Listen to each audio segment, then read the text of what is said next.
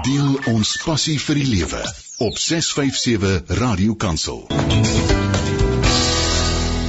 En is die einde van die maand, dis 31 Augustus. Goeiemôre. Good morning. Dumalang. Kunjan. 31st of August. And I just received the most wonderful testimony all the way from India. From India. Vanessa in India. Vanessa daar in India. Goeiemôre Vanessa. Vanessa sê, hi daar. Hoop het gaan goed met jou. Net so bietjie terugvoer. Sjoe. My hart jubel na 'n absolute geesvervulde dag met 300 pastore en hulle vrouens vanaf oral in die suidestreek van Indië wat ons kon bemoedig met woord, gebed en bediening. Hulle gesiggies het sommer begin ophelder aan die einde en hulle het nuwe moed gekry. Skryf Vanessa, so pas vir my uit Indië op die Radio Kansel Kaapse Kansel Colony WhatsApp groep. Vanessa uit Indië sê, hulle het so nederig dankie kom sê. Ai, my hart is so vol. Ons het hulle ook bedien met heerlike spicy curry hoender en rys op piesangblare. Het was so voorreg om deel van hierdie geleentheid te wees, om hulle te versterk en almal het soos een man uit hulle borste kliphard halleluja gesing. Dit was die mooiste prentjie. Ek kan net sê, dankie Jesus. Dankie dat jy ook deel van hierdie oorwinning in Christus is, deur jou intersessie en gebed. Bless jou met oorvloedige liefde. Ons is poot uit, hier in Indië, maar dankie dat jy saam bid vir nuwe krag en beskerming. Blessings van Vanessa in Indië. Wat 'n getuienis, hè? Wat 'n getuienis om die groot opdrag waarmee Jesus ons uit Matteus 28 die wêreld instuur, van te getuig. Vanessa daar uit Indië, mag die Here julle ryklik seën, mag julle lekker slaap en sommer vars en verfris weer wakker word. Onthou julle die lied? Ons het dit baie gesing vroeër jare en iewers deur die kerk het dit verlore gegaan. Ek wil sing van Jesus liefde, van sy hart vol medelij, liefde vir verlore siele en van sy liefde ook vir my. Jesus liefde laat my heen gaan na 'n heidendom so groot, om te ly, te stry, te sterwe, want dis sterker as die dood. Onthou jy daai lied? Laat ons sing van Jesus liefde, want dis onoorwinnelik groot. Laat ons harte daarvan vol word vir 'n wêreld in sy nood. Jesus liefde laat my heen gaan na 'n heidendom so groot, om te ly, te stry, te sterwe, want dis sterker as die dood. Die ou sendinglied. Die broers gaan hom nou vir ons sing. En toe ek nou hier in die ateljee kon sit en ek lees op Colony Vanessa se WhatsApp, toe herinner die Here my aan Matteus 28, sy groot opdrag, daarvan vers 16. Jesus se opdrag aan die disippels in Matteus 28 van vers 16 af. Jy kry dit ook in Markus, ook in Handelinge 1, ook in Johannes. Matteus 28 vers 16 sê, die 11 disippels het na Galilea toe gegaan, na die berg waarheen Jesus hulle beveel het om te gaan. En toe hulle hom sien, het hulle hom aanbid, hoewel party getwyfel het. Jesus kom toe nader en sê vir hulle, aan my is alle mag gegee in die hemel en op die aarde. Gaan dan na al die nasies toe en maak die mense my disippels. Doop hulle in die naam van die Vader, die Seun en die Heilige Gees, en leer hulle om alles te onderhou wat ek julle beveel het. En onthou, ek is by julle tot al die dae, tot aan die volëinding van die wêreld. Matteus 28, vers 16 tot 20. Wat 'n woord. En toe ek Vanessa so WhatsApp nou kry, toe ek die kolonie groep, die WhatsApps oopmaak, en ek lees hoe hulle in die suidelike streke van Indië mense met die Here Jesus se genade, se liefde van God en die krag van die Gees gaan bedien het. Selfs vir hulle curryhoender op piesangblare gegee het, soos hy sê. En hulle spoot uit. En hoe bly die mense was aan die woord se hoor en halleluja gesing het, kliphard. Wat leer dit vir my en vir jou? Dit leer, nou ek weet nie van jou nie, maar ek het net gevoel ek moet my kop dalk in skaamte laat sak.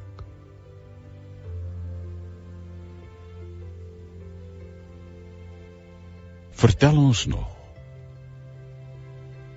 die evangelie, of is ons besig met allerlei klein jakkalsies wat die wingerd verniel in die koninkryk. Maar Matteus 28:16 sê die 11 disippels is nog bang. Hulle het verraad gepleeg. Hulle het die Here verraai, hulle het weggehardloop. Daar's 'n stuk gebrokenheid. Hoe kan hulle die wêreld ingaan? Hulle is onvolmaak. Hulle die Here verraai. En hier kom die Here Jesus. Hy het opgestaan uit die dood. Hulle skrik vir hom. En hy kom sê vir hulle, ek stuur julle die wêreld in. Ja, so onvolmaak soos julle is. Is nie eers nodig dat julle eers alles moet uitsorteer voordat julle gaan nie. Gaan nou. Gaan nou. Alles julle nou 'n onvolmaakte groepie disippels wat my verraai het, vol krake en vol gebreke, vol gebrokenheid, gaan. En die 11 disippels het na Galilea toe gegaan. Nou Galilea, sê Matteus 4 vers 15 en 19, is bekend as die Galilea van die heidene, né? Dis baie interessant, Jesus se opdrag hier, gaan na die heidene, die nasies wat op jou voorgrond is, die evangelie na hulle toe, die mense naby aan jou. Gaan na die berg, hulle weet nie presies watter berg. Berg is die leidraad, daar gaan iets gebeur. Goed wat in die Bybel op berge gebeur, word gesien as uitstaande oomblikke in God se wêreld. Wat hy met ons loop. Vat die Sinai se berg. Op die berg, tydens die bergpredikasie in Matteus 5. Op die berg verheerlik. En nou, Matteus 28 weer op 'n berg. Vers 17 sê, toe hulle hom sien, het hulle hom aanbid, hoewel party getwyfel het. Dis ons nou instinktief, dat 'n klompie van die disippels gaan twyfel. Hy dan aan die kruis gesterf, hy's begrawe, nou hoor ons hy het opgestaan, hy verskyn, kan dit hy wees? Hulle twyfel, sê vers 17. Maar Jesus oordeel nie hulle twyfel nie. Jesus oordeel nie hulle ongeloof of hulle onvolmaaktheid en hulle gebrokenheid nie. Jesus verstaan hulle gebrokenheid. En in hulle gebrokenheid, in hulle onsekerheid, in hulle twyfel, stuur Jesus die 11 uit. Jesus verwag nie eers dat hulle al die antwoorde moet hê nie. Hy sê net vir hulle, gaan nou. Ek stuur nie die engele of die supergelowiges nie. Ek stuur nie die aanbiddende intercessors nie. Ek stuur vir julle die twyfelende, onvolmaakte, gebroke 11 disippels die wêreld in. Daaruit leer ek so baie, want dis ook ek en jy. Want almal het mos maar vra en onsekerheid. Wie van julle vanmôre het nie 'n stuk gebrokenheid nie? Maar dis ons wat die wêreld moet ingaan.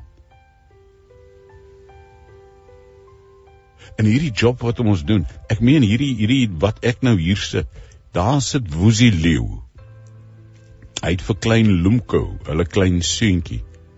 Heel waarskynlik het Woesie Leeu se klein seentjie nie lekker geslaap vanaand nie. Klein babietjies kry mos nou maar oorpyn of maagpyn of wat dit ook al is, en dan slaap hulle nie lekker. Dan hou hulle vir pappa en mamma die hele nag wakker. Dan moet pappa en mamma nou maar weer opstaan en aangaan. Hier is Woesie Leeu. En ek het soveel respek vir hierdie man. Hy is die man wat gesê het, ek sal vir Els op die lug sit uit Pretoria, daar in Pringle Bay, 6:00 in die môre. Hy hoef dit nie te doen nie. Hy hoef dit nie elke môre te doen. Hy doen dit. Daar sit hy. Ek weet, hier sit ek. Ek het ook my klomp gebrokenheid en tekortkominge en allerhande dinge. Daar luister jy. Brad en Almarie gaan nou in die ateljee wees in Kaapstad. Hulle het ook maar skewe tone in hulle ore is dalk te groot vir hulle kop. Wynand en Janine, ek meen hulle neuse en hulle monde, verstaan jy? Maar wanneer God jou roep, wanneer God jou vasvat, kan jy nie uit arrogante selfversekerheid sê, ek wil nie, ek gaan nie, ek sal nie, want ek is nie gereed nie. Ek het vra, ek het twyfel vra.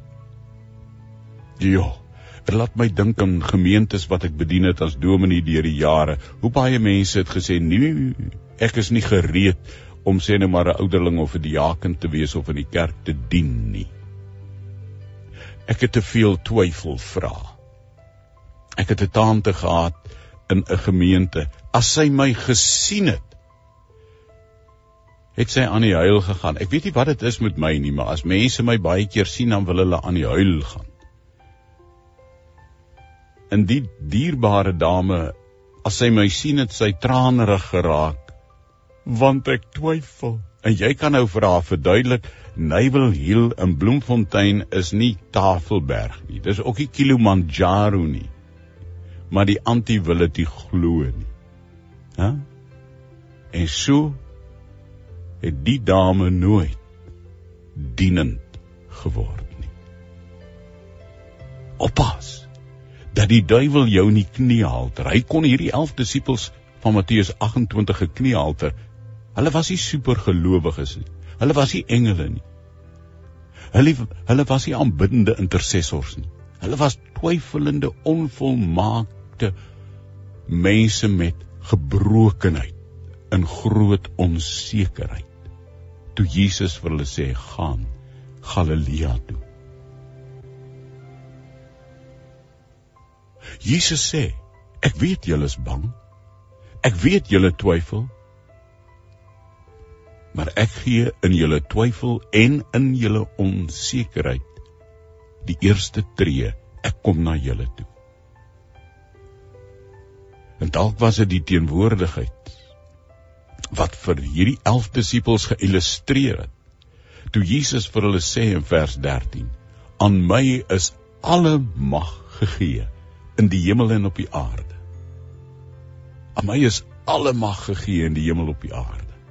En dit het hulle dalk die moed gegee, in hulle twyfel, in hulle gebrokenheid, in hulle onsekerheid, om te sê ons sal gaan.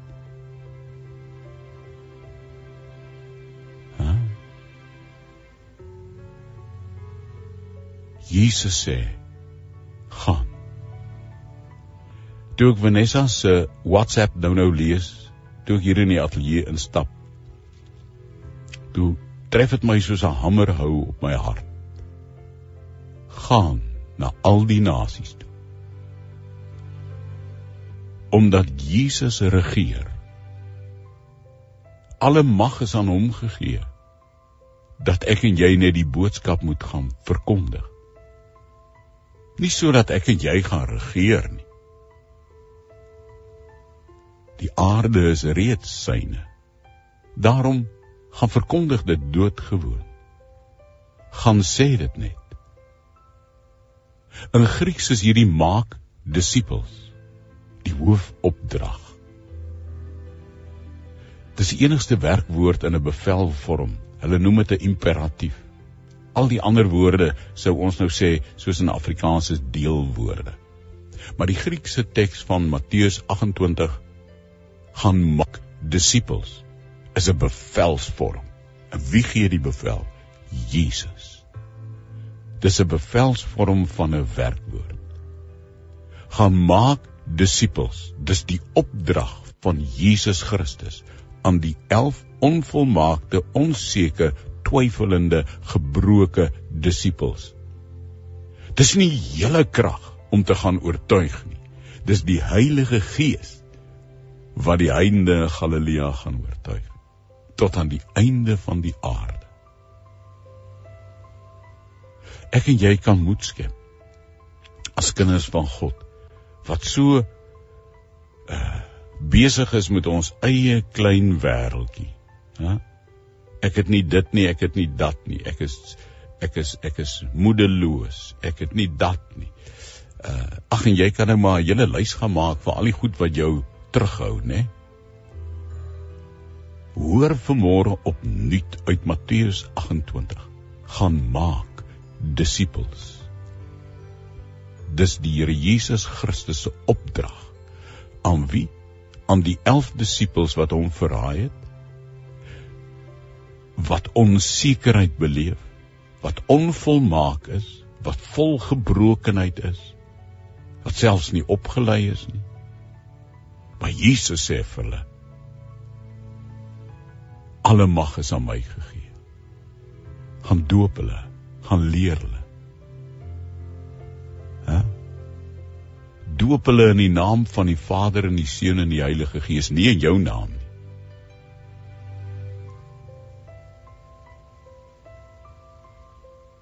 Toe ek Vanessa se storie lees uit die suide van Indië, waar Vanessa sê, ek hoop het gaan met jou goed vanmôre. Bietjie terugvoer.